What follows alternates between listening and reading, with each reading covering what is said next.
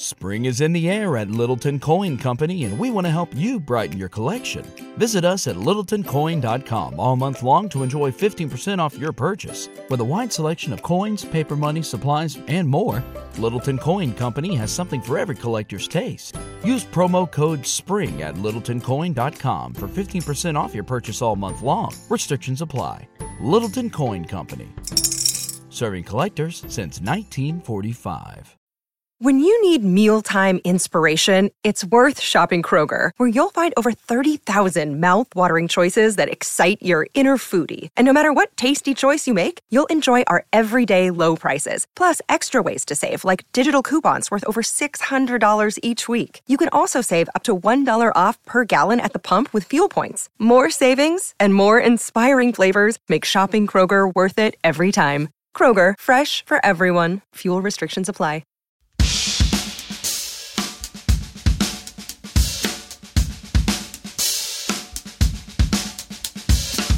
What is up, everyone, and welcome into episode 99 of the Modern Drummer Podcast with Mike and Mike. My name is Mike Johnston from Mike'sLessons.com, and my co-host who will be joining me shortly is Mr. Mike Dawson, managing editor of Modern Drummer Magazine. Episode 100 is right around the corner, and that means that we have a new word of the week for you so that you can enter our contest and our Modern Drummer Mike and Mike podcast giveaway. We'll also be talking about a bunch of exercises that you can use to build your bass drum speed and technique. Our featured artist this time is Styx's Todd Sucherman. In our gear review section, Mike will be checking out the VK Antique Bronze Aluminum Drum Set. We'll get to a bunch of your listener questions, and as always, we'll give you our picks of the week. So let's get started.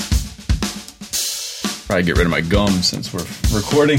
Whoops. That is a fantastic idea. Step up your game, Dawson. Nobody wants to hear my lip smacking. Oh, anyway. Man. The year of time continues. Yeah, what's the struggles now? No, it's great. Progress? I was gonna ask you, since you've been through it, if maybe you'll know what I'm going through. So, did the gap click thing for a while, yep. and doing the offbeat clicks and stuff. Yep. And I see it almost like a game. Like when I land on the one, I win the game, right? And it keeps me going. Like, so I do it for a very long time because, it's hit or miss. Well, yesterday I was doing an 8-bar progression. So it was a bar of quarters, a bar of gap, bar of quarters, bar of gap, and then 4 bars of quarter note triplets. Okay. I just lied to you. 4 bars of dotted quarter notes. So okay. 1 and 2 and 3 and 4 and 1 and 2. Okay. All the way until it gets to 4-1. And then you go back to the beginning. Yep. Okay. So it was an 8-bar phrase, and I was practicing all my stuff over that. And for the first time, instead of hearing that I'm off on the 1 or not, I was kind of nailing the 1. I actually heard the notes in between as, I just rushed that double stroke. We're going to come out ahead. And it was like, holy crap, it's starting to kind of get, macro, Yeah. It's really, so is that part of the process that you actually hear the notes instead of just in general I'm rushing? Yeah, I mean, that, at least for me, that's what it was. It was the target practice part of it where you're just trying to land on the 1 and then all of a sudden you start hearing the details, because that's really where the time starts to waver, is when you rush little subdivisions here and there and you can just feel it. I can feel it now. It's become a physical thing. Which I'd never had before. Kind of nuts, because I was like, well, whatever I felt, I'm going to assume that I'm predicting it wrong, and I'm going to come in late instead of early because I thought I rushed. And then all of a sudden it was like, no, I actually know that I'm going to come out ahead. I'm going to have to pull this back. And, it was always a guessing game. And it's really cool to feel that, like to zoom in on the time and actually know that it's happening. And the funny thing that we'll never be able to get across to students until they do it is, you just have to do it. There is no secret. It's the time. Yeah. It's just the time that you allow yourself to be like, fine, screw it. Nothing that I play, no chop that I grab from the Dave Weckl lexicon is ever going to sound good unless I play it in time. Mm-hmm. And once you commit to it, it starts to actually get better. And then everything else becomes unacceptable. That's kind of where I'm at now. Like everything is unacceptable if I don't have control over it, which is kind of I guess you make your own bed, but it makes me hate my playing a lot more, because I've found that where I don't lose my perception of time anymore, my body can lose the muscle memory. So if I go a few days without like really zeroing in on it, all of a sudden I start to waver again. And I can just, it's like my brain is observing my body, like, stop it, get back on it. Yeah, no, I have had a few times where I feel almost like my muscles are attention deficit fatigued. You know, like they just kind of are saying like, I'm sorry, we're just going to have to not control this double stroke. It's somewhere between 2/32 seconds and 2/36. Like, but it's not flawless. And I'm like, okay, but now my brain is recognizing, even though all 15 notes of my 16th note pattern were in time, my one diddle that was 2/30 seconds is rushed, and it's going to cause the whole thing to move, forward in time. Yep. And now I'm rushed, and so it's cool. Have you gotten to the point when it's not exciting when you stay on it anymore? Oh, it's expected. Yeah, no, I was doing it for the campers, and so I'm in the middle of an advanced camp right now, and the part of being in the advanced camp is that I go through the camp kind of with them. So when we take our practice breaks, I go to a different room and I practice. And so I can't come out and I show them that click. I said it's a bar of click, bar of gap, bar of click, bar of gap, then 4 bars of dotted quarter notes. And I'm doing this really tricky hand pattern to it, and I landed on all of the ones, and they're all clapping like I accomplished something. Oh, yeah. But I was like, in my mind, I was like, do you hear how bad that was? Where 3 weeks ago, I would have been like, hell yes. I landed on the big beep. The big beep at the end of all 8 bars. I hit it. But now I know, but I only hit it because I made fine-tuned adjustments because I actually can control my time a little better. Yeah. That's the thing. 'Cause now once you get to the point, for me, when you can just start with all the subdivisions in time, you don't have to make those adjustments. That's when I was recording myself, it was like everything just became in focus. There was no more expanding and contracting, like something's weird. Like I think that once I could just turn it on and go, it became like automatic pilot. Sure. That's when, for me, the confidence level went through the roof. Like I know now on a gig, if someone counts a tune off, whether they count off a little fast or a little slow, it's going to stay where they counted off. Even if they look back and it's like, this little slow, I'm like, sorry, dude, that's where you kicked it off. I don't know how to tell you, but I'm pretty mental about this, so we cannot budge. Yeah, in case someone's recording this, they cannot hear me speed up to go into the chorus. It cannot happen. Yeah, I'm definitely not there yet, but it's been such, in my mind, and maybe this is a great lesson for people, I'm only less than a month into this. So to me, this is the beginning of practicing something new. I mean, the baby, and where someone else might think like, wait, you stayed on the same crap for a month? And it's like, obsessed on it and then a year and then 2 years. And, but the thing that, we talked about, and I'm seeing people reference it in the online world and stuff, is this year of time. It'll be that for me. I'll remember I turned 40 and then I was really not happy with my timing and I concentrated on it really hard. And then at some point what happens is other people, like they do for you now, other people point it out to you and they say, man, your time is flawless. And you're like, really? Like I'm the guy that struggled with time. And And then, someone asks you, well, do you practice it? And that's when you say, I guess, I actually have been obsessing on it for 4 years. I'm glad you can hear it because I'm still picking it apart. Don't comment on my fills because they suck. Stopped in college. I got 5 of them, and I can crush all 5. But I feel like I'm at a point now where I can finally get back into that more drum stuff because I can control it. I'm not just going to flub it. And even now, like today, I went down and sat down with the kid. Like, let me just free form, and I got like 10 seconds, and I'm like, no, this ain't happening. I'm not there yet. All my vocabulary needs to be relearned. All of it. Wow. Okay. The torture continues. It does. It never ends. Did you see that email we got from Daniel Hinderraker? Was it the updated list, or what was it? No, he did a... He was listening to the show, and he sent over his exercise where he created I'm sorry, the timing exercise. Yeah, the halftime shuffle where he's flipping the click around. Mm-hmm. Which is, I heard that. I'm like, dude, that's way beyond what I could do right now, for sure. It's pretty impressive. So I wanted to drop it in, if that's cool. It's like a... Yeah, absolutely. Let's give the audio a listen.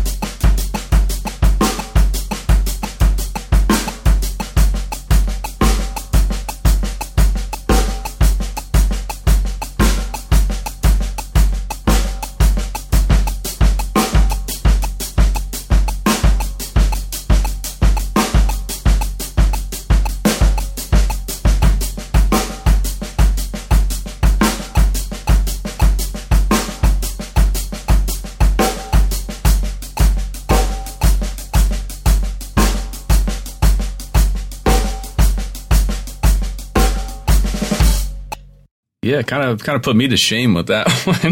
That was awesome. I had trouble paying attention to the actual pattern because the kick drum sounded so good. It was open. Sweet. Cool kit. He didn't tell us what he's using. So what he's doing is he's working on bass drum independence. So he's moving the kick drum from quarter notes to the second note of the triplet to the third note of the triplet. But then in bar 11, he plays an 11/8 measure. So then the click flips to the other subdivisions each time it cycles. Super tricky. He's kind of tackling 3 or 4 things at once there. I love. Yeah, it's like combining Chafee's book with Garibaldi's permutation study. Oh yeah, so, right. Because he just he does it. It takes him a while to get there, but once he gets to the 11th bar, then he flips it, and then it's like, well, let's hear what it would sound like here. Yeah. It's a cool idea for sure. And I love that he took the time to send it to us. And I also love that in the email he said, well, first, dude, he's 25. I know. That's unfair. But I love that he said, like, hey, I'm working on this. I can't wait to see what you guys do with it. And it's like, that's what the drumming community should be. Like, this exists. Now, like, okay, go do something with this, I think it's really cool. I think what I'm going to do with it is learn how to play it. Yeah, I know. That is the first step. That's the given. We have to learn it. But I mean, these things like this is, I think, the key to practice when you're not inspired. When you're inspired, you just go practice. You don't have to think of like, what should I do today? When you're not inspired, things like this are like, it's like a game. It's a puzzle that you have to solve. And when you finally do it, you achieve it and you go on to the next level, and it keeps you going. Because one thing that you wouldn't realize, let's say that you were practicing this, and I don't know, let's say it took you an hour to get it down, to really get it down. When was the last time you spent an hour working on your shuffle feel? Like, you wouldn't know that the whole time you were trying to solve this problem, you were actually just working on your shuffle. Right. Because you're so busy in your mind. Now, I'm going to take that back. You probably have spent an hour working on your shuffle recently. Let's say the average drummer, okay? But I don't think you would realize that your hand the whole time was going while you're trying to solve this puzzle. Yeah. So it might push you physically further in the practice than you could go if I just said, hey, Mike, go work on bass drum permutations against the shuffle. Maybe you solve that problem in 2 minutes. You're like, cool, got it, next, and you leave it. But with this, you have to stay there. And I noticed that when I started working on those singles between hand and kick, what I would consider to be the Vinny singles, all the fusion drummers can do it, but Vinny did it on the Buddy Rich Memorial Scholarship Concert, and I was like, okay, I got to learn that. When I started doing that, I couldn't pay attention long enough to actually get the skill down until I made the left hand have to solve problems like a grid or claves or different things. And once the left hand became the problem that I had to solve, then I would go digga for hours trying to solve the left hand against it. Interesting. So because you're playing mind games with yourself. Totally. Absolutely. Yeah. Yeah, I've got issues, bro. I got issues. Is it Mike or Michael that can do it? And which one? Yeah, that's right. I'm like, all right, go get Michael. He's ready to practice. Mike is just screwing around again. So awesome. Well, I think I'm excited to keep you guys, the listeners at home, posted about my travels through time, and I think it's great, Mike, that I'm actually going through something right now that you've already put yourself through, so we can relate on that level. And super exciting. I mean, I think that's going to be, it's going to take it. You're going to hear it in your playing everywhere. It's going to be wow. You don't hear any little things you're like cringe anymore. It's just all going to be there. You're like, all right, even though I didn't really like that phrase, it's still in time. That's all that matters for me. Yeah. Do you know Rich Stitzel? Yeah, he's great. Yeah, so he just wrote me a letter. I don't know him. He just wrote me a letter. Hey, just want to send you a quick note. Say I've noticed a huge transformation in your playing over the past 6 months. I know you're a total killer, but something has matured recently that is very apparent. Your comfort and ease on the instrument is growing more. Blah blah blah. I mean, I don't know this guy, and I totally respect his playing. He's a monster. He's got a great book out. It's called Drum Mantras or something like that, I think. Oh, okay. Yeah. I just know him because he's got a dope collection of Craviatos, or he maybe just has one, but he just sets it up different every time. But I'm a fan of his gear. But he's a killer player, and I've seen him do some polyrhythmic stuff that I thought, wow, that was really incredibly musical. But yeah, I mean that's I guess the goal of this is that someone else out of the blue without you asking, hey, what do you think about my drumming? Like, just takes the time to write you a letter and just say, hey, we don't know each other, but I'm hearing it. And it's like, oh, okay, now, you know what? Is there anything more inspiring to practice than someone telling you they hear it in your practice? Because then you're like, cool, it's worthwhile. Right. So, yeah, I mean, you don't want to go to the gym every day for a year and then have somebody go like, letting it go. And you're like, letting it go? I've been going to the gym every day. And they're like, screw it, I'm not going to the gym anymore. But if they say, hey, looking a little tight, Dawson, and you're like, all right, I'm going back to get my Iron Man pull-up bar out. Oh, man, I made that mistake with a good friend of mine. He was like, I've been going to the gym. Oh yeah, I can't tell. And as soon as the words came out of my mouth, I was like, don't be a jerk. Oh, my New Jersey. What do you mean you can't tell? You got to say, Jim, hell, I thought you got liposuction. You look good, kid. Oh, that's awesome. Like, sometimes my honesty gets the best of me. Well, let's talk about something that we all, I think at some point in our lives, as we're coming up, we think there's a secret to this. So this is another honesty trait. There is no secret. And we're talking about building bass drum technique and exercises that you can use for building bass drum technique. It's a funny thing because I think that we all look for shortcuts. Oh, Weckel's playing in wrestling shoes. Let me go get some Asics. Right. Oh, Jojo Mayer's heel toe. That's got to be the secret. And it's like, still at the end of the day, the secret is put in the work. Your body will figure it out. But but the thing is, you can't put in the work unless you have exercises. So let's talk about some exercises that we've both used to build up our individual speed. When did this start happening for you? Was it when you were a kid or later in school, or was there a band that triggered it? You know, it was probably Primus when I heard Herb doing all those triplets with the double bass. I'm like, all right, I definitely can't do that. I got to figure out what he's doing there, because I never had a desire to just play like blasting 30-second notes. But when I heard him doing cool phrases with it, I'm like, okay, I've got to figure that out. And Led Zeppelin, of course, with Good Times, Bad Times. Like, I've got to figure that out. And being from the Baltimore area, Dennis Chambers, the dude's right foot is just out of control. So that's kind of a badge of honor for everyone from that area. Can you do the bass drum? So that was early on, but I kind of struggled with balancing bass drum independence versus just straight up technique building. Like, which one should I do more of? Because I think that's what I'm kind of dealing with some students now. Is it's like they don't have either developed to at a point where I could like combine them. You know, so take advantage of the skill set. Yeah, so it's like, how do I just make your foot faster and stronger without causing independence issues that you can't quite tackle yet? Yeah. You know, like, it's a struggle. I mean, I went through I took stick control and just played it with my feet every day for like a half hour. Okay. Did a lot of that. I worked through the encyclopedia of double bass. It never really had a desire to play double bass, but I just wanted my feet to be as independent and smooth as my hands. So I did that a lot. But I'm still kind of searching for like what is the most efficient way to just develop straight up technique, which is I'm hoping you have some suggestions for that. Well, if you head over to MikeSlessons.com, you'll find the bass drum course. So I think that there's one part of it to me is I do think you have to zero in on one of the techniques as far as what is your primary technique going to be? Heel up, heel down. I'm not too worried about the next step of technique, which would be the details. Like, is it heel toe? Is it skip? Is it slide? That kind of, to me, that works itself out the more you practice. I really can't, I don't know Dave Weckel personally, but I don't know if somebody said, hit one note with your foot to the left side of the pedal, then swivel to the right side of the pedal for the next note. I can imagine just he's a 14-year-old kid ripping, and then he looks down and his foot's swiveling. And it's like, oh, okay, I guess my foot does that. But what I think would have been a decision for him is, are you practicing heel up or practicing heel down? Because it's a very different group of muscles. So I don't think there's anything wrong with learning both, but I will say this. Mark Giuliano, add that to the list, plays heel down as fast as I can play heel up. Yeah.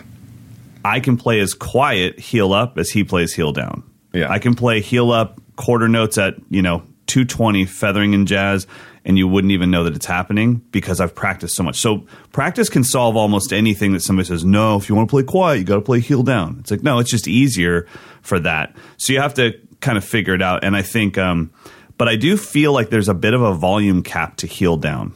Yeah, there's a few guys, like John Robinson can really get a punchy sound, but there's not many people I've heard. Yeah, And I think it's just using so much more effort than, so if you want to be pop, rock, fusion, I think Heel Up lends itself to it a little bit better just because you have the weight of your leg behind you and you don't have to try so hard.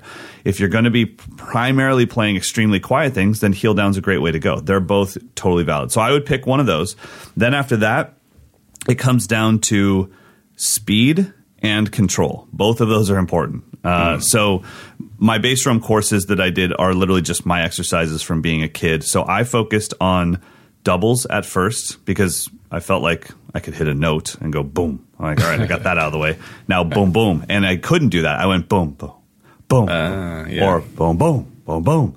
And it wasn't that I was trying. I wasn't trying to do the samba thing. Doom, da-doom, da-doom, yeah, right. da-doom. I just couldn't stop it from doing that. So my exercise for myself that built up my double strokes with my hands and my feet was right, kick 8 times, left, kick 8 times, right, left, kick, so that I could hear, do my doubles with each hand sound as clean as right, left? Because it might be kind of like baby bouncies on my double strokes, and then when I get to right, left, it's like da-da-ka-ka, da-da-ka-ka, da-da-ka-ka. I'm like, oh man, they should have all sounded like that. And then, so that gives me, if we're feeling it as 16th notes, that gives me, 6 bars now? And then for the last 2 bars, it's both hands in unison, together, kick, and I'm listening for flams between maybe floor tom and snare drum. So you're doing the same thing. You're playing mind games with yourself, so you forget that you're working on bass drum technique. Oh, yeah. And I could do it for hours, and I would never even know about my foot. So it was, right, left, right, left, and then together. So that's 2s. Then I realized, well, sometimes I finish a fill as right, left, kick, and then I got to hit the crash, and I can't do it. I go, come on. And I'm like, I feel like I'm trying to pull a lawnmower. I'm like, come on, just start. And so then I started working on 3s. 3s for me is a right hand lead paradiddle, right, looped. Right, left, right, right, left, right, right, left, right, left, right. And then my bass drum follows the right hand. Doomba, doomba, doomba, doomba, doomba, doomba. And then mind games with that is once I get that going, left hand becomes the freedom limb. So doomba, doomba, doomba, doomba, against that. Cool. 4s, I call it 4s for days, and so it's 4 16th notes, 8th note rest. And then I have Feel the Burn, which is constant 16ths. So that gives me all of that. Then it comes down to control. Maybe a nice right, left, kick fill around the kit at 72 BPM. And you realize that all you can do is go zat-tak-git. Like, I can only do fast doubles now, so you have to learn that again. So that's kind of where it starts for me. And then it's going through that whole course a few more times at, pianissimo. And can you really feather this thing out? Now, which of those exercises would you give to someone who has minimal independence? All of them, especially the first one. The first one for sure, because there's no left foot involved. It's just right, kick, right, kick. Yeah. And then, and if you do it like I do it with my students, I'm always saying, give me your favorite band, and then we put on their favorite band. And even if it's Green Day, it's like, okay, well, then I guess we're doing it as 8th notes to their up-tempo thing. But I always find a song, and we just sit there. Dun, dun, dun, dun, dun, dun, dun, dun, dun. And I also have them do the limbs on different drums so that I can kind of hear right. So right is on floor tom, and then left is on snare. Okay. Then do. So that kind of thing. And then, the mind games is what keeps them going for a long time. So let's say that you had an intermediate drummer as a student. You give them right, left, kick, and then you go through stick control. And whatever stick control says, that's the limb that they accent. So if you had right, left, right, left, right, it'd be or sorry, right, left, yeah.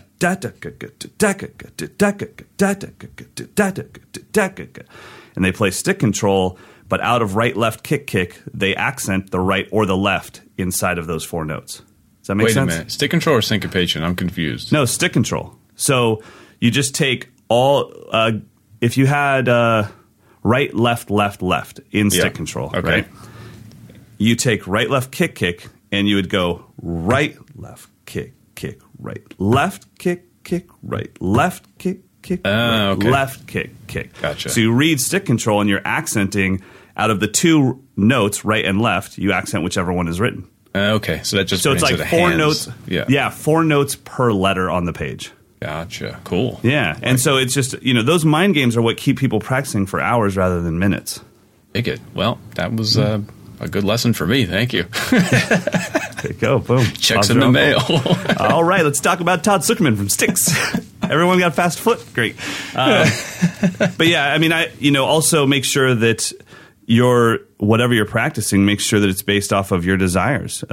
If you're a Steve Jordan fan and you just love pocket and groove, then maybe your bass drum doesn't have to be that fast. Maybe it's more about the touch and the placement. Placement's a tough thing too. Like you said, I mean, if you don't have the independence, you can't do a lot of these exercises. Yeah, exactly. So it all goes together. But speed without accuracy or without touch, it's just speed. It's just, and then, if you're really into fast metal, it's like, then I'm with you. You're going to have to train like an athlete. That stuff's not easy. It's a very hard thing to do. In reality, let's talk about somebody that has incredible bass drum technique. And it's my favorite quote ever from a clinic when someone asked Todd Sucherman about his bass drum technique and he put his cowboy boot up on the snare drum and he said, technique, I'm wearing cowboy boots, man. And then I was like, yes. He's like, man, hit the pedal. Next question. But he did it with a smile and everyone laughed. Todd Sucherman is a fantastic player. He is one of my favorite drummers. And when we think about the world of Tony Williams and Elvin Jones, Todd was my gateway to that information. I could not understand it from Tony, and I couldn't understand it from Elvin. Also, I don't have lessons from them to watch. Yeah. But when Todd's methods and mechanics came out, that's when it all clicked. And I went, oh, okay. Now I have a rock guy that I can relate to that's playing at the volume that I'm used to, on the drums that I'm used to, and he's playing these Elvinisms and these Tonyisms, and I finally get it. So when people say, man, you got that blood stuff from Tony or from Vinny, I'm like, I got it from Todd. He's the one that broke it down for me. Oh yeah, I guess he was the first one that kind of codified the sticking in video format that I can remember. No one broke that. That was always the mystery. Like if you had the Dennis Chambers video, he would show you the goods. Yeah. But it was like, no, I need the glue that held the goods together. What was that? And he's like, oh, we don't talk about that. I was like, oh, that's the part that I want. I don't care about the cool thing. I want the little glue that held it all together. That's one of my favorite parts of Dennis's Serious Moves video, where it's like, let me see if I can slow that down. And he just couldn't. Yeah, right? It's like the double bass crossover cymbal thing. He's like, yeah. And when he got done, he kind of gives that smirk to the camera, like, nah, I can't do that slow. So awesome. Well, I remember feeling...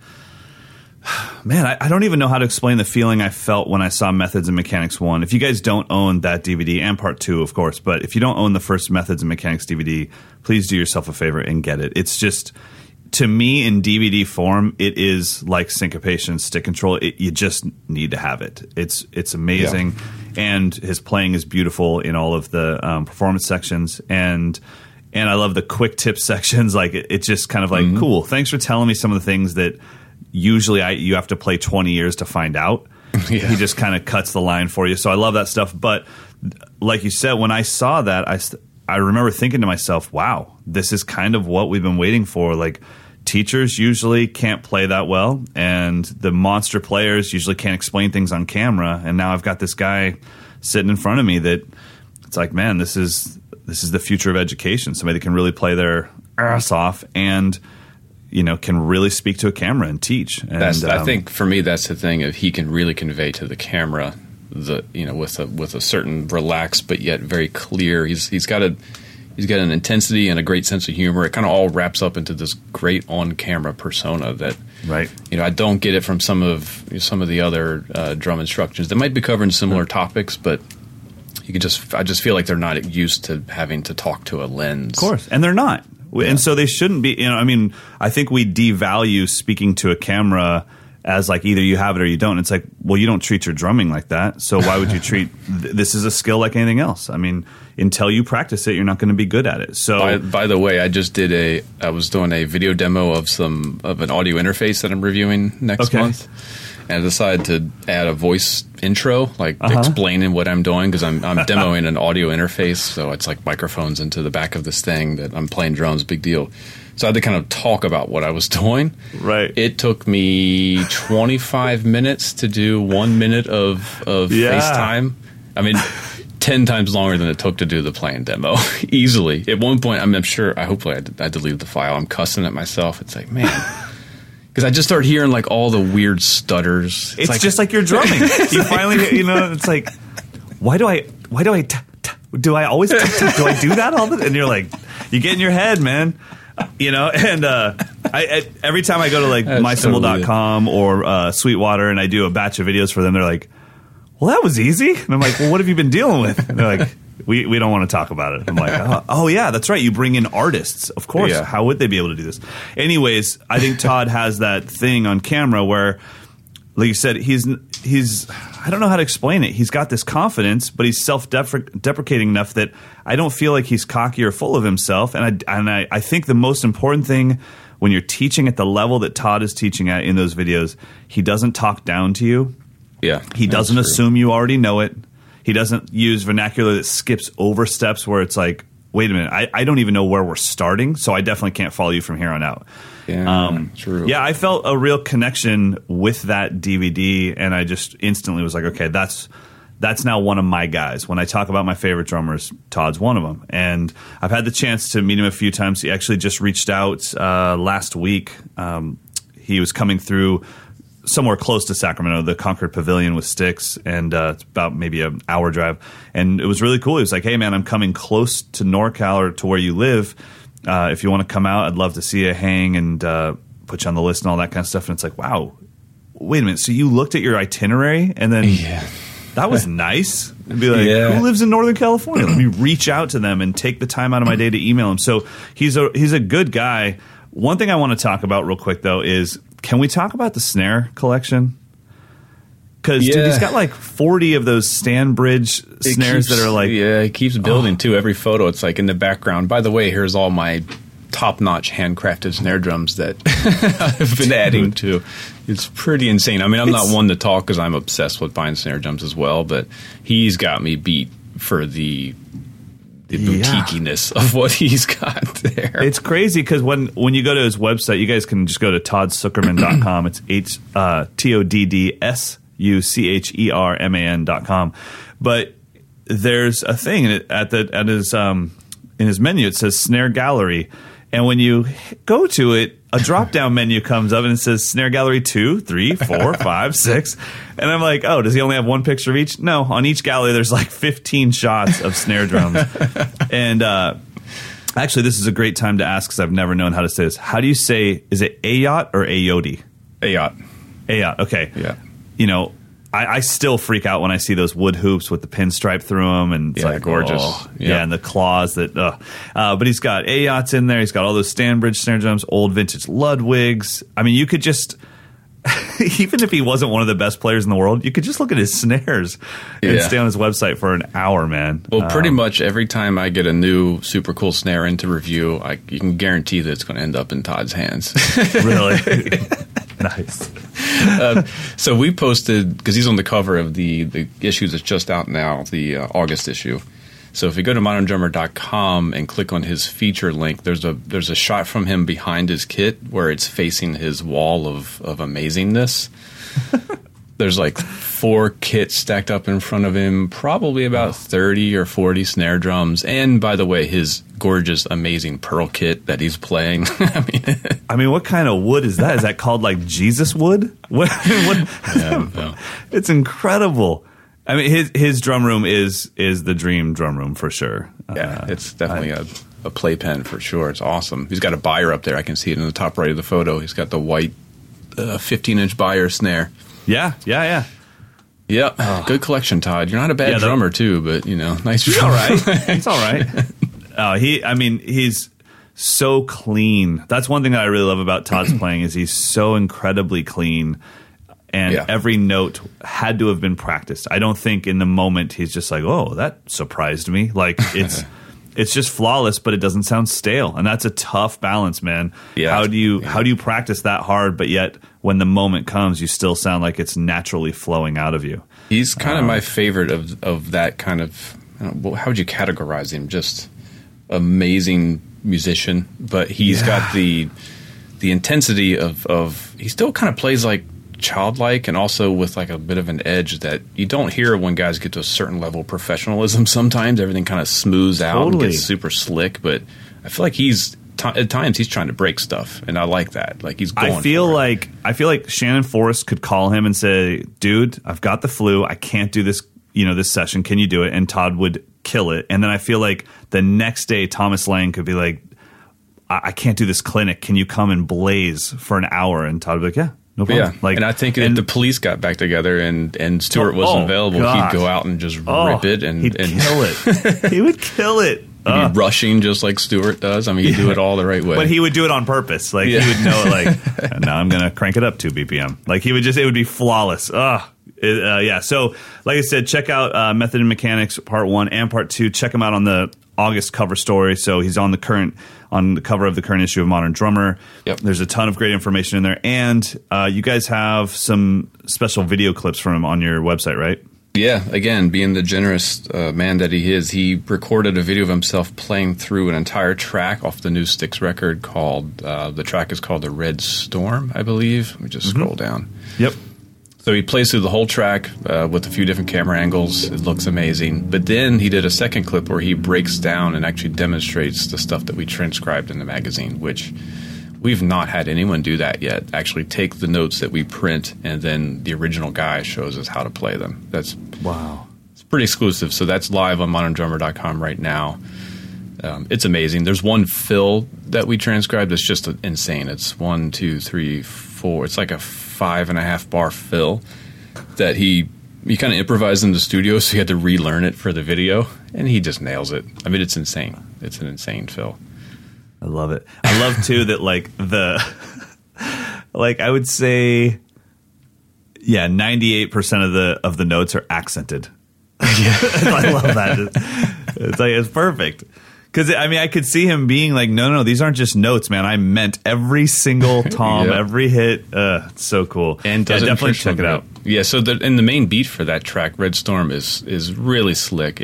It's in 5, but he's playing kind of a overriding pattern on the cymbal. And then his left foot is doing alternating splashes and closed notes that goes over the bar line. So you got that implied quarter note pulse happening. Yeah, it's like there's multiple layers of implied time in 5, but it feels super natural. And it's one of those things where you hear it and like, I think that I could do that. That sounds easy. But yeah, good luck. Luckily, I don't have to do it because Todd already did it. Otherwise, I would.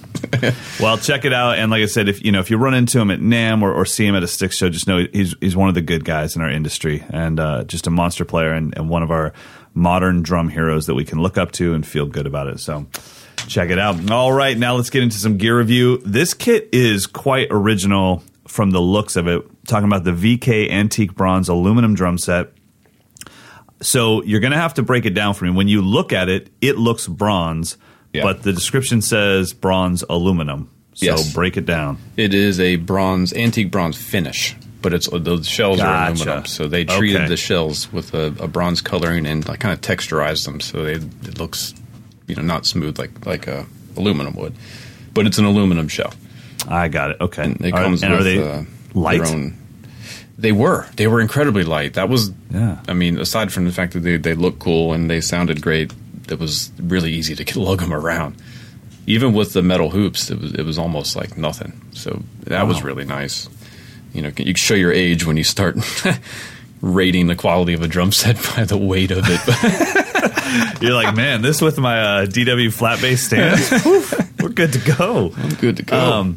So sizes, it looks like you got a 4-piece kit here, matching snare. Yep. What are the sizes? It was an 8x12 rack tom, 14x16 floor tom, 14x22-inch bass drum, and the snare was a 6.5x14. 14x22. That's your wheelhouse. Yep, that's the drum, and that thing was thumping.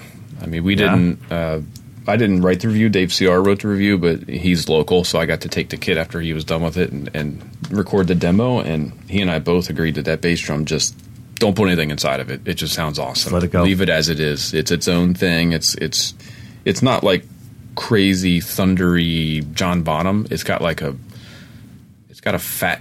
open sound, but it's got some like fat clarity that. Just don't put anything in there. It's fine. The microphone will deal with it. I don't want to spoil the review before we listen to it, but obviously I already heard it. And the one thing that I love about this kit is if you're going to get an aluminum kit, why does everybody want their kits to sound like a maple kit, but they keep buying things that aren't maple kits? If I have an aluminum kit, I don't want it to sound like my maple kit. Yeah. And the one thing I like about it is this had its own characteristic. I could honestly hear, especially if you guys, don't just listen through your phone, but if you're listening through headphones, you can hear that it's a metal drum set. Yeah, exactly. There's some sort of overtone that doesn't happen in wood drums, and it was kind of like, cool. I could see getting this because it's like, well, no, I'm getting this because I already have my maple kit. I got that covered. Now I need something totally different. And this is its own thing. Yeah. It's not really like cool. It's not loud as you would expect from a metal kit. I think that's kind of a misleading assumption that a metal kit would be loud, but it's definitely got some bite and it's got some bark to it that you can't get from a maple kit. Well, yeah, and if you think about Ludwig Acrolite, it's not an overly loud drum. It's just very sensitive. It's got a great mix between maple and brass. It's somewhere in between. It's kind of a deader sound, and it's a light drum. So you've got 14 by 22 kick, 12, and then did you say 14 on the floor or 16 on the floor? It's a 16-inch drum, but it's 14 inches deep. Okay, and then it looks like he makes his own lugs. Everything. They're like everything on this thing coated. Yeah, everything I believe was aluminum. That's why it's so light. Like even I could be wrong. I have to double check that, but I know he's making everything. Everything on it, he machines himself. This is Alan Van Cleef out of the UK. He's from Sheffield, which is the birthplace of stainless steel. I've learned since I've checked out these drums. So, and not the easiest accent to understand at NAMM. Sheffield guys go deep, man. I have a couple friends from Sheffield, and I'm always going like, I'm sorry, what was that again? But this cat is one of the. We were just talking about Todd being one of the good guys in the industry. If you've ever met Mr. Van Cleef, then like he's just one of the good guys. You see him at NAMM, he's smiling, or at the London Drum Show, shaking your hand, grasping both hands. He's just a good dude, and he's so proud of his drums, and he should be. These are works of art, man. So he had this kid at NAMM, and he's like, I want you to review this. I'm like, what is it? And he said what it was. I'm like, what is it? It's aluminium. Like, what? Yeah. What is aluminium? You mean aluminum? But don't leave it in your garage. Like, what? I'm so lost. Poor Americans. We didn't invent the language, they did. They're always right. We are wrong. Yep. I will admit that freely. Well, let's give this kid a listen.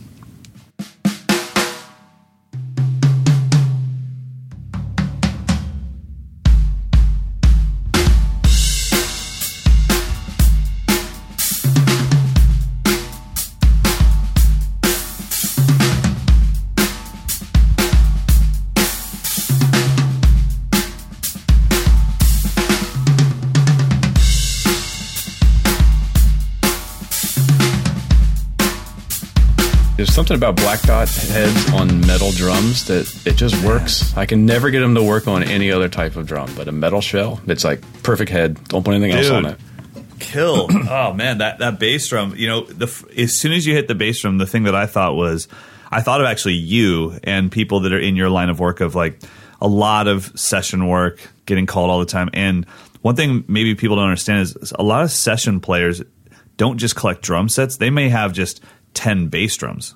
And it's like, I always use these toms. I have these 4 snares, but I'm always swapping out bass drums because you're in the studio. Nobody can see that your kit doesn't match. Yeah. And that bass drum right there is something where it's like, I would call him and say, I'm going to need a 14 by 22 aluminum bass drum.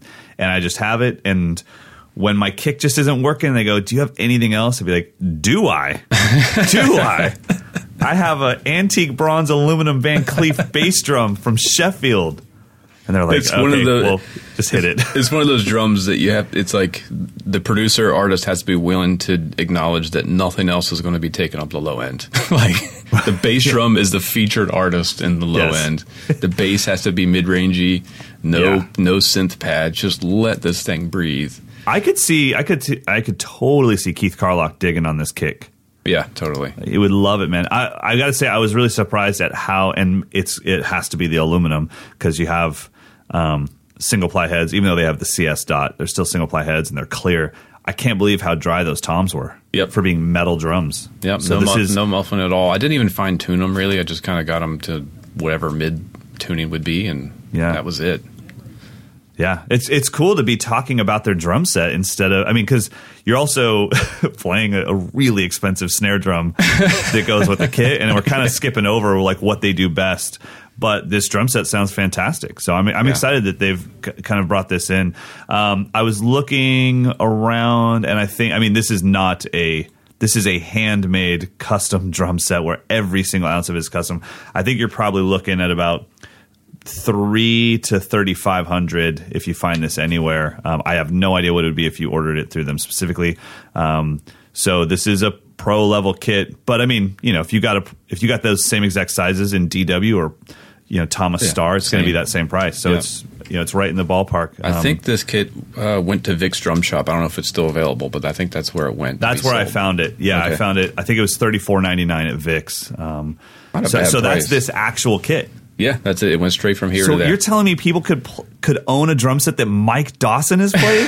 That are ruined. That is incredible.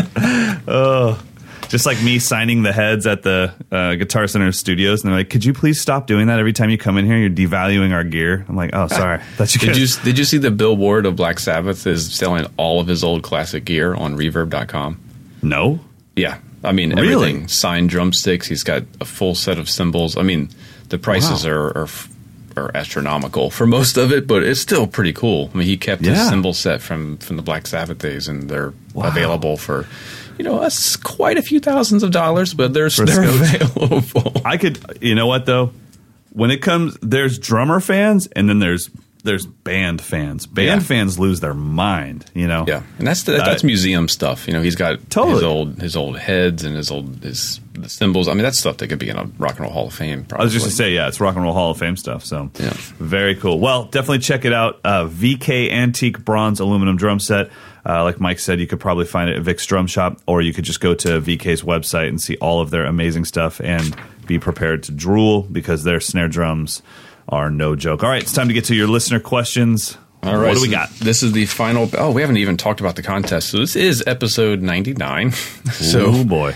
Next week, we are actually giving away 4 different prize packages. So we have to make sure everyone gets their entries in. We'll have a word of the week that you email to mdinfo@moderndrummer.com at some point between now and the next 10 or 15 minutes. And so we're giving away a Modern Drummer solid maple snare drum.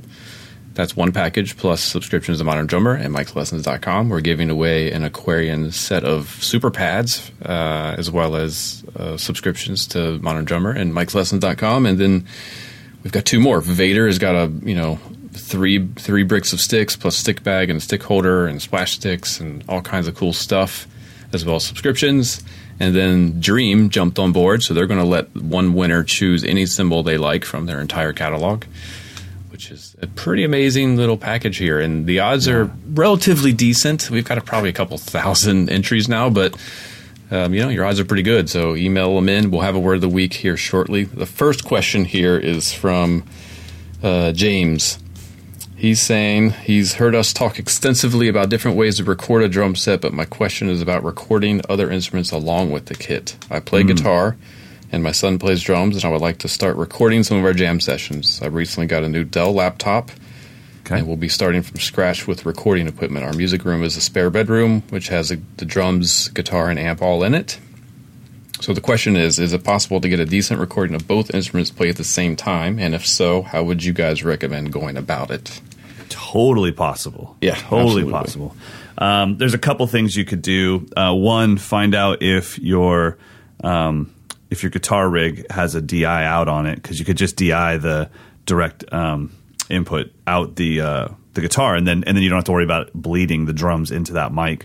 So if you James have seen any of my social media with my band, I post our stuff all the time, and that's one overhead over my kit, another large diaphragm condenser in front of my kick, and then I mic my guitar player, but I mic him with a Shure SM57. It's an extremely directional microphone, and my drums really don't bleed into it very much. And then I DI out the bass, and we get a pretty decent mix. So yeah, it's totally possible. And then if you're going to mic if instead of DI out of your guitar rig, if you're going to mic your guitar cab, you can always build a little foam baffle around the microphone to protect it from the drums bleeding in. Or hang some blankets between that and the drums. That would help. But you're going to need to get an audio interface. Of course, yeah. So I would say nothing smaller than a 4-channel. You might want to hedge your bets and get an 8-channel. That way, if you want to add additional drum mics eventually. Or a bass player comes over. Or a bass player, yeah. So an 8-channel USB or Thunderbolt. No, I guess it wouldn't be Thunderbolt. You have a Dell. So an 8-channel USB interface. There's plenty of great options. Focusrite is industry standard. PreSonus has a great one.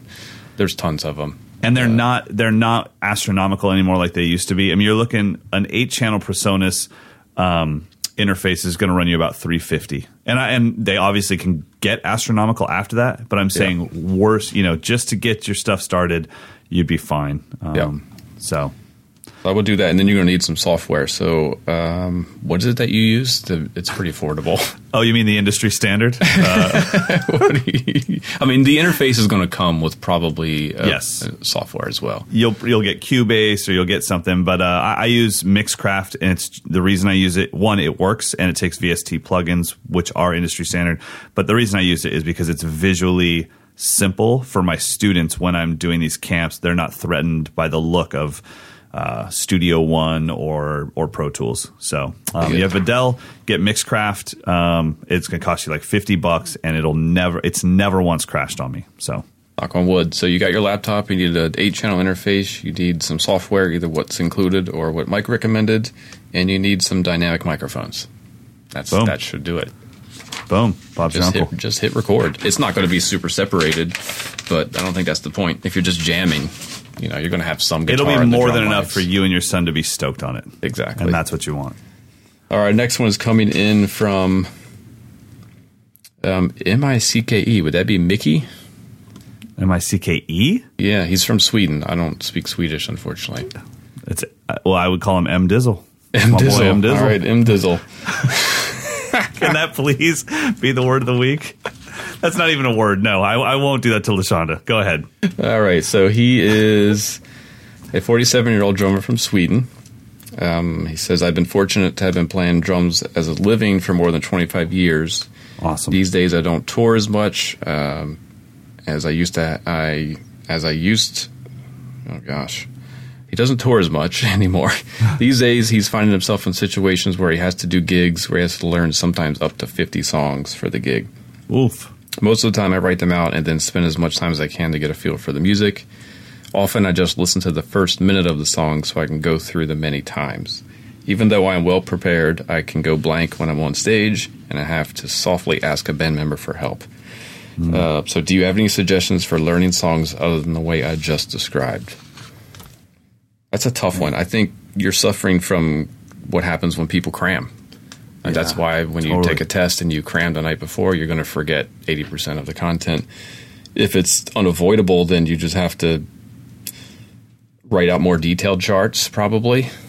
Be a little bit as much more specific as you can about the patterns, and give yourself some sort of mental cue at the top, like the sounds like something else that you can remember, or because most pop songs are derivative of a Beatles song or something like that. So you can think of what's something I know deep down that I will never forget, and this sounds like whatever, come together. All right, then I'll remember that that's kind of what it is. That's about it. And I wouldn't be embarrassed just to say, ask the bass player, hey, what's the first line or something like that, or sing the beat to me. I do that all the time. Yeah, because I'm on jam sessions where I maybe heard a song 35 years ago and they're asking to play it. I'm like, just, what is it? Just sing the beat. And then it all kind of comes back. Yeah. Yeah. The other thing too is you got to know yourself. I know for me, there's two things that will screw me up every time. Do I start or do they start? So I have to know that. That is always on my chart right away. The other thing is, are there any stops in this song? If so, I will take the time to say, sixth bar of the second chorus, we stop for 2 bars going into the bridge. So stops are the only thing that really scream. Everything else you can kind of play through. I'd never chart out fills. I couldn't care less about that stuff. Yeah. Maybe I'll chart out like kick and snare pattern to start the group. So when I see my chart, it'll say 110 BPM, doom cat, doom cat, doom cat, and I'm like, as soon as I sing that in my head, I'm like, oh, I know this one. Yeah. But if I just see the name, especially if it's a song, like you said, it's like, we're doing Still Suede Blue. I'm like, wait, what? Is that blue suede? Wait, what? I don't even know what that is. And so it's like, but as soon as I hear the beat, I'm fine. So I think you just got to know yourself, find those things that keep screwing you up, you keep forgetting, and then those are the things you write down in your chart. Yep. Next. All right, so this one I don't have an answer for, but I think it's a good timing to bring this. This one's been around for like a year, so my apologize to Dave, but he's wondering if you guys could fill me in on the history of marching bands and what they are like in schools and colleges. So he says, watching from the outside, it seems that everyone has monster chops, and in the UK, trying to find information on it beyond hybrid rudiments and time signatures and subdivisions. So he says, I'm interested to hear where a beginner marching band player would start and how they would progress through the ranks. To answer the first part of the question, there actually is a pretty extensive Wikipedia entry on the history of drumline. So you can just check that out, but just give you a synopsis. I mean, they started as a military. It was a way to organize troops and get them moving. And then really what we think of a marching band started with, in the U.S., with football halftime shows. That's kind of where they started. But the contemporary scene, the drum corps style performance version of marching band started in the 70s, and that's probably what you're referring to with people having monster chops, because the DCI drum corps are the best of the best drummers age 14 to 21. I mean, these are the best drummers in the United States, and I would assume some people come in from other countries. So of course they all have insane chops, and the demands are ridiculous. It's mind-blowing, and it is DCI season. I know you're in the UK, but maybe you can find some live streams of some of these shows.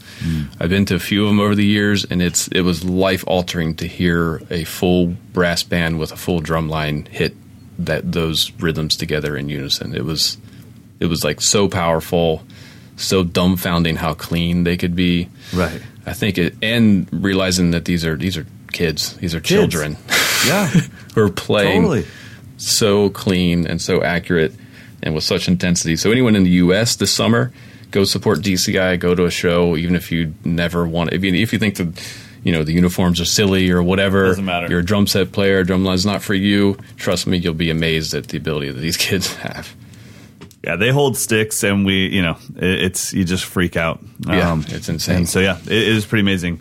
And I think the one thing that happens in beginning marching band is you learn how important it is to have your stuff down, because in a drum line, if you're sloppy, the line is sloppy. Yep. Yeah, exactly. And it's way different than doing your part in, say, a trio or a quartet where you're all doing different things. With this stuff, one note, one flam, it's over. Exactly. And the obsession to detail of technique. I mean, you're not going to get that anywhere else. In my times in college drumline and high school drumline, 95% of our time was spent on basic technique and making sure everyone had the same motions, because you can't play together if one guy's using molar strokes, one guy's using all wrist strokes.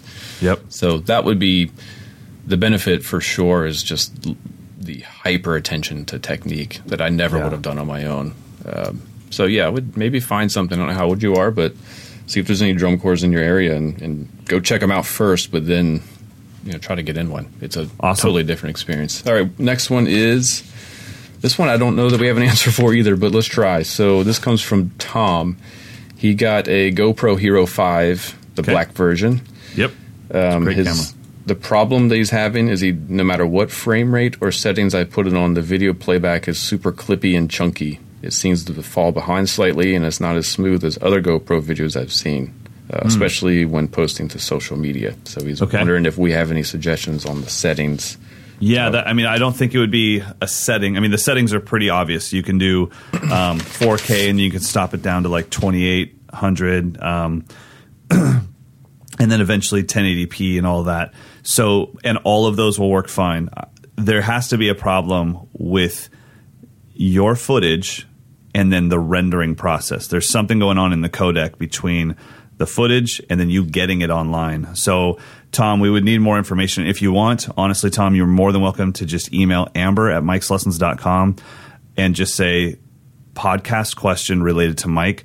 Send me your process, and I will send you a recipe to make this right. I just need to know what software are you using to edit this video, and then where are you sending it? Where are you uploading it? Give me all the details. What kind of computer you have? Is it a laptop? Is it a desktop? Is it PC? Is it Mac? All that stuff, and I will come up with a recipe for you and help you out with your codecs and your uploading process. Dig it. Yeah. Boom. All right. It's time for Picks of the Week. It's time for Word of the Week, and I don't have one, like so I said, you get to have one. All right. Let's see here. How about the word of the week is, let me make sure I spell it right, codec. Codec. All right. C-O-D-E-C. Codec. C-O-D-E-C. All right, so email that over. What is codec? It's a device or a program that compresses data to enable faster transmission and decompress received data, because that came off the top of my head. Don't even act like you looked at my eyes and you saw me reading it off of Google. So how you spell it again? C-O-D-E-C? That's it. And all right. Good luck with Siri getting that one right. Yeah. Codecs are important, man. If you get the wrong codec, you'll end up with little black bars on the end of your screen, or you will be choppy. Your frame rate will be choppy. So, yeah, the preferred codec right now for everyone is H.264. So. All right, cool. So email the word codec over to mdinfo@moderndrummer.com. You can put in the subject line podcast giveaway. And this is our 4th and final week for entries, so get them in now. You can go back and listen to the previous 3 episodes and find the word of the week from there and submit those as well. But this week it is codec, C-O-D-E-C. Next week we're going to be giving all this stuff away. So boom. All right. I'm going to have you go first because my pick of the week is based off of your pick of the week. Oh, yeah? Yep. Like randomly, or because you saw mine first? No. Yeah, I saw yours and that triggered mine. And I was like, so I don't want to go first. And then you're like, what the hell, bro? Wait a minute. We should have, maybe I changed my pick of the week. Isn't it Yogi? Okay, good. So my pick of the week, this actually, I used to have the original VHS of the Yogi Horton. I think it's called History of R&B Drumming or something like that. Man. Or just called R&B Drumming. Yeah. It was one of the first, if not the first, of the DCI drum videos. It was filmed at Drummers Collective, and unfortunately, I think the quality is just not good enough for them to ever re-release it. I still think they should anyway. So it's Yogi Horton. If you're not familiar with Yogi, he was the man on the R&B / New York dance scene, and he was a session drummer, did hundreds of records, played with Luther Vandross, and he's on a David Byrne soundtrack for the movie Catherine Wheel that is amazing. The drumming is insane. Actually, one of my YouTube play-along videos was to his beat because it was just so heavy. So anyway, his video is on YouTube. Hopefully it'll still exist. You can just search for it, Yogi Horton R&B Drumming. Yep. It's insane. He goes through the whole history of how different dance moves kind of affected the grooves that guys are playing, going from quarter notes to eighth notes to evolving into the disco feel. So he really kind of puts in perspective like that the drumming, the grooves were created to make people move a certain way. And just to hear this guy play is a powerhouse. My buddy Butch Jones, he's actually my recording mentor. He worked with Yogi in the studio hundreds of times back in the day, and really, he said after every track, the snare drum head would be like an ashtray. Like he was just divoting out monster. You know, he's a muscular dude. I was gonna say he's a fit dude. Yeah, he's a muscular dude. I'm sure he has no trouble doing 10 push-ups when he drops a stick. No. One-handed. But yeah, I mean, check out that video because he's got an intensity and a pocket and just it's who I wish I could sound like. It's a cool, really it's a cool history lesson while you're getting a drum lesson. And yeah, exactly. You think because you're going to open the video and you're going to see it's the anti-YouTube thing because you're going to see 57 minutes and 55 seconds and you're going to go, screw that. Just click play. I promise all of a sudden it'll be like, wait, how did an hour go by? Because it'll only take you a few seconds to adjust to the quality. I mean, it's almost like you can feel the VHS tape just choking in the machine. Yeah. But it's awesome. And man, what a great clinician. He explains things so clearly with such a great sense of history and so much just care for the history of what he does. It's really cool. It reminds me of just, what Steve Smith does a lot of times with jazz, where he just really knows his stuff. And Yogi knows his stuff. He's a phenomenal player. And it's kind of funny. When he does things, you're like, oh, yeah, that's where that came from. Yeah. I thought Travis Barker made that up. But I guess that was in every Motown song ever, Did you see what snare drum he's using? I'm pretty sure it's one of those holy grail 6-amp by 14 acrylites that there were only a couple hundred in existence, couple thousand maybe. Man. I'm pretty sure that's what it is. I'm clicking around trying to get a good shot. Oh, yeah. That's definitely not a 5.5. No, and I just noticed that recently. There's that snare sound. So I've been chasing after this guy subliminally ever since I saw this video probably 15 years ago. It's like I want to be that guy. I would love to do is find out the date of this video and find out who on camera folded their gaff tape before him. Because I'm wondering, why did I ever start folding my gaff tape? It had to have come from somewhere. Oh, to put the little whatever you call that. Little ruffle in it? Yeah. And he's got 2 of them folded on his snare. And it's like, I'm wondering if this came from my early days of watching DCI videos, because I've done that forever. Yeah. But, I couldn't have just thought to myself, let me put a ridge in my gaff. So I must have stole it from something. So I wonder if there's anybody doing it before this. But yeah, definitely check that out. It's fantastic. And it's literally just called Yogi Horton Drum Lesson Funk/R&B. And it's a dang shame it's got 268,000 views. It should have. It's a gem, views. and it's unfortunately he passed away at a very young age. I think he was only 33. Really, but he left a lot of legacy. You can just tons of records. I would recommend actually the David Byrne Catherine Wheel soundtrack, just the first track if you can find it. The groove on that is relentless. It's unbelievable. Nice. All right, what's your pick? My pick is just from when you sent the link to me. I started poking around YouTube like you do, wasting time, and I just found one. It's just Yogi Horton solo.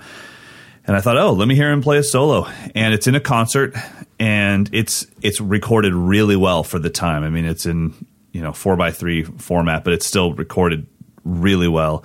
And everything that the crowd reacts to, you guys as drummers will be like, whatever. Everything that the crowd doesn't care about, you guys as drummers will be like, holy hell, that guy's a bad mamma jamma. Like, he's playing little hi-hat diddle things that are, I mean, man, they're not Steve Gadd ripoffs. He's got his own thing going, and it's cool. And like I said, the crowd is silent for that part. And then he goes, boogada, boogada, boogada, and they all lose their mind. And then he goes, havra, havra, havra. And, so it's really, it's cool because it is a concert drum solo. It's literally just called Yogi Horton Solo. I think I dig it. Looks like Kip Ruffel uploaded it. Anyways, it's a fantastic solo. It's really musical. And it reminded me of the time when in concerts, people had drum solos. Yeah, and extended ones. Yeah, you could divide everyone into 2 groups. Are you the person that goes to the bathroom during the drum solo, or are you the person that goes to the bathroom because you think the drum solo is coming up and you don't want to miss it? I only hang out with the second group. I actually love it when that loud concert guy that the whole entire concert is yelling like, legend, finally leaves for the drum solo. I'm like, yeah, drunk guy, go. Get out of my way. You're in front of me. You're hammered. Now I get to see the drum solo. So this was at a time when people had drum solos in concerts and you had to play to the crowd. And he does that, but he sneaks in his things that the drum nerds of us will love. So check that out. Cool. Boom. Well, there we go. It's a Yogi Horton day. Nice. Well, God bless it. All right. So we got our pick of the week is Kodak. No, that's our word of the week is Kodak. Email at mdinfo@moderndrummer.com. Next week, we're probably going to end up doing just an all-listener question, 100th episode celebration, giveaways. Love it. Pass the green tea around, and here we go. By the way, there were people online that thought that what we uploaded in our podcast with the little they thought that was the edit.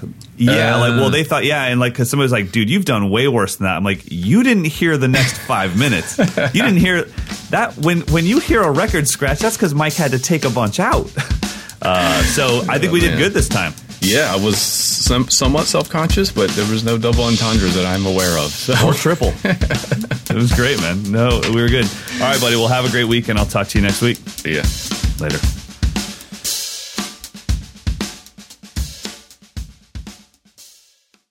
Save big on your Memorial Day barbecue, all in the Kroger app. Get 3-pound rolls of juicy 80% lean ground beef for $3.49 a pound with a digital coupon. Then get select varieties of flavorful Powerade, Body Armor Super Drink, or Arizona tea for 77 cents each, all with your card. Shop these deals at your local Kroger today, or tap the screen now to download the Kroger app to save big today. Kroger, fresh for everyone. Prices and product availability subject to change. Restrictions apply. See site for details.